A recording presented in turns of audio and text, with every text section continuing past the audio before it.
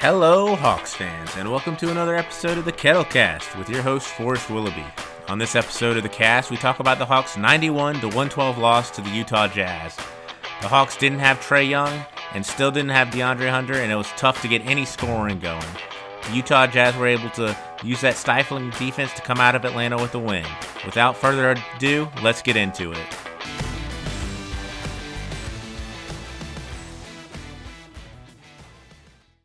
When your team only scores 37 points in a half of basketball, you know it's a long night, and it was a long night for the Hawks. Without Trae Young, who was a late scratch, the Hawks just didn't have anything come easy on the offensive end. They got a pretty nice performance from Kevin Huerter and John Collins, who should be a vocal point of the offense when Trae isn't in there, had a nice game, but the Hawks just couldn't get any rhythm on offense, and the Jazz did enough to build a lead and come out of Atlanta with a win. That first half, it was a slog for both teams. Atlanta scored 37 points, but Utah did not do much better and only scored 45. And there were some mishaps in this game that just show that it wasn't the most well-played half of basketball, most well-played game of basketball. There was a particular stretch where the Hawks got a steal. Kevin Huerter turned it over. Donovan Mitchell was all by himself in the backcourt and went up for a dunk and just missed a dunk by himself. And he was actually so amazed he missed it. He hung on the rim for a little bit and watched the ball go out.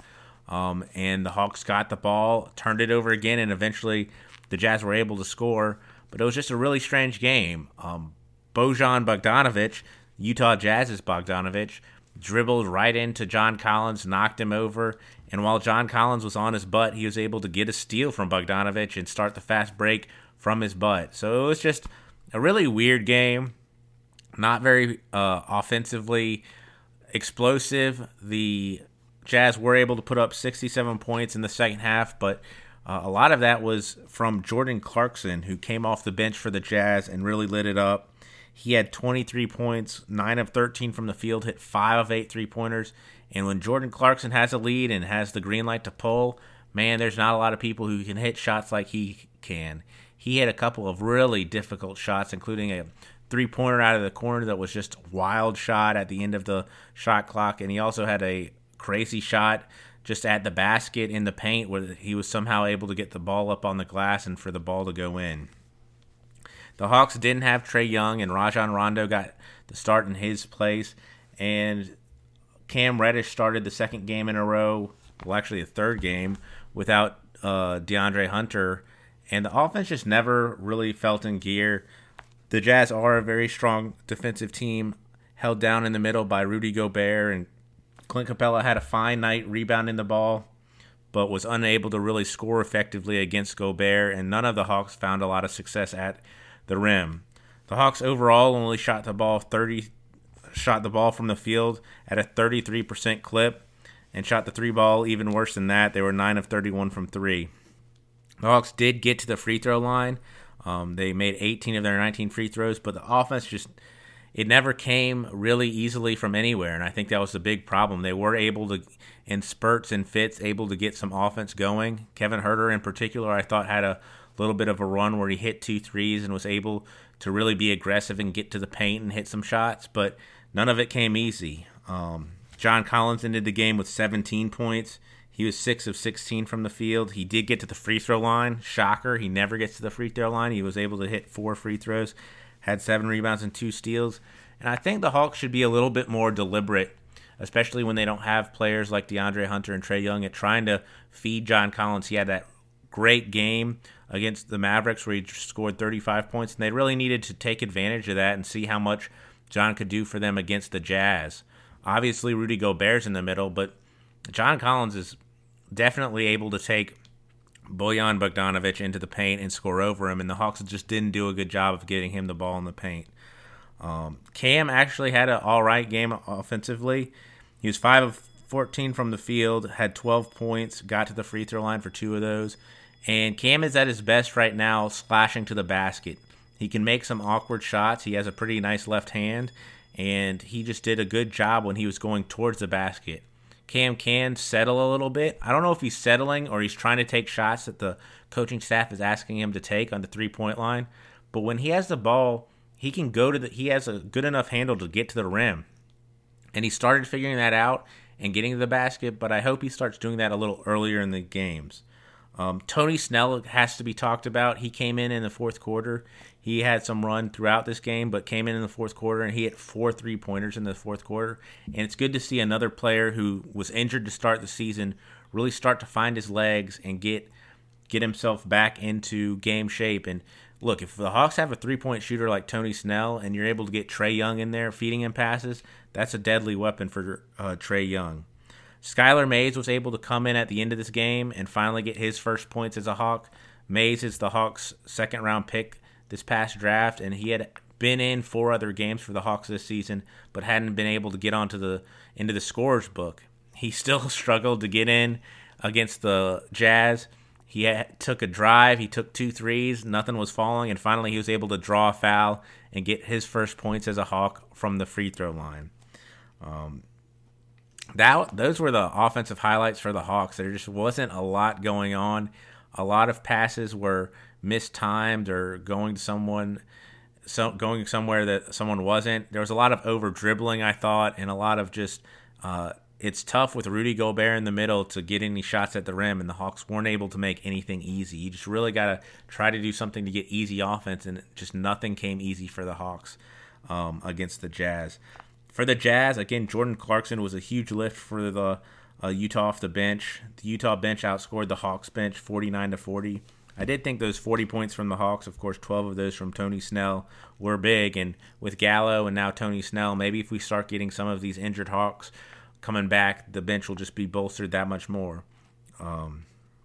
Donovan Mitchell had a quiet night. He was 7 of 18 from the field, had 18 points. He did ultimately really lock down the game for the Jazz, and he's a very steady force for the Jazz. He's their number one ball handler, especially when Mike Conley is not on the floor, and he just was doing everything, especially because Mike Conley got into early foul trouble, getting 3 fouls in the first quarter. But the Jazz just took advantage of a Hawks team that didn't have all their depth. The Jazz shot 48% from the field. They shot 48% from 3, 13 of 27. They out-rebounded the Hawks 52-49, 19 assists. They had 7 steals, 4 blocks.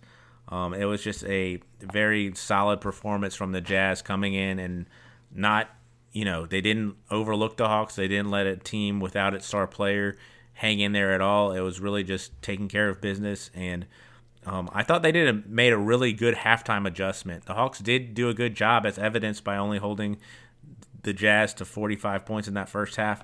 They did a good job against the Jazz, and then in the second half, the Jazz made a little bit of adjustment to really attack the middle of the Hawks' defense, and especially get Rudy Gobert into screen and rolls with whoever the ball handler was to get Clint Capella out of the paint. And Jazz ball handlers were getting into the paint, and Bojan Bogdanovic had a couple of just layups. Jordan Clarkson had a nice lay-in, but they really punished the middle of the Hawks' defense and were able to stretch the lead out from 8 all the way up to 27 points at different points in this game. But it was just the Hawks could not score. It's what it came down to, and shots weren't falling. John Collins got 6 3-pointers up, which is a great number.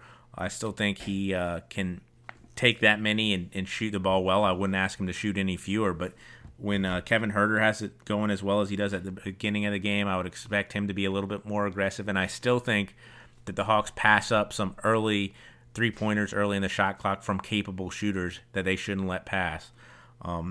This game really kind of bookends a really tough run for the Hawks, that run from the LA Lakers to the Mavericks to now the Jazz. It was just a brutal stretch of Western Conference teams that came into Atlanta and took care of business. The Hawks played well against the Lakers, had a chance to win that game. They got behind early and let the Mavericks take control in the second half, especially at the end of the third quarter, and weren't able to win that game. And then the Jazz just came in and really dominated on the second night of a back-to-back. So a really tough 3-game stretch for the Hawks, and a stretch where they lost all 3 of their games.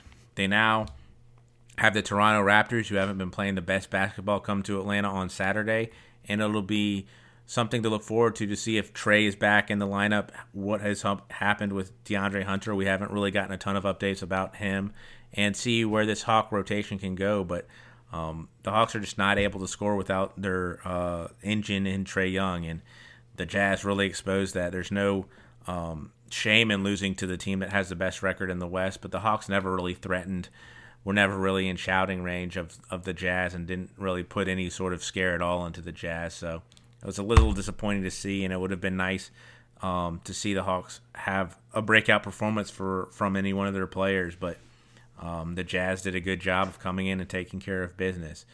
Like I said, the Hawks play the Toronto Raptors on Saturday. There has been no update on if Trey or DeAndre Hunter are going to be playing in those games, but I would expect the Hawks to come out and really play hard from the tip to try to get a win against the Toronto Raptors. Go Hawks! Thank you for catching this episode of the Kettlecast. You can reach me at kettlecast@gmail.com. Go Hawks!